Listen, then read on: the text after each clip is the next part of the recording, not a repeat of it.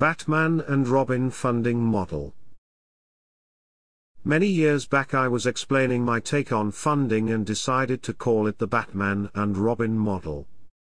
If it is your company and you are the CEO, you're the Batman. Everybody wants to talk to Batman. He's the main show. Batman does the heavy lifting but with the support of others. If Batman stumbles or do not show up, the show is over.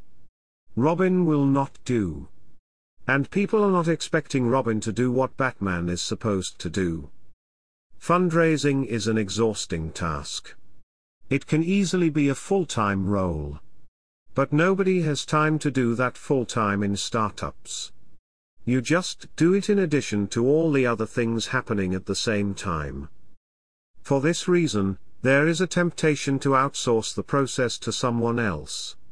Plenty of people can offer you help and say that they will open their Rolodex for you. They will introduce you to the right people, and for the right price.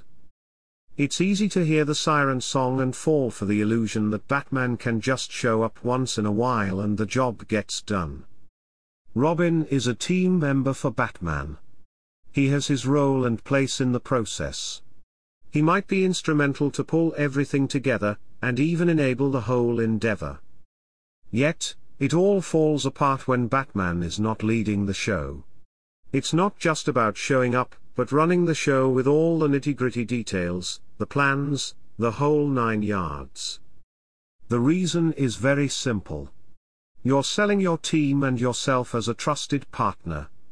The funding process is about convincing investors that you're capable of pulling it all off. That you're fully committed and that you can perform, and that you can handle the situations thrown at you.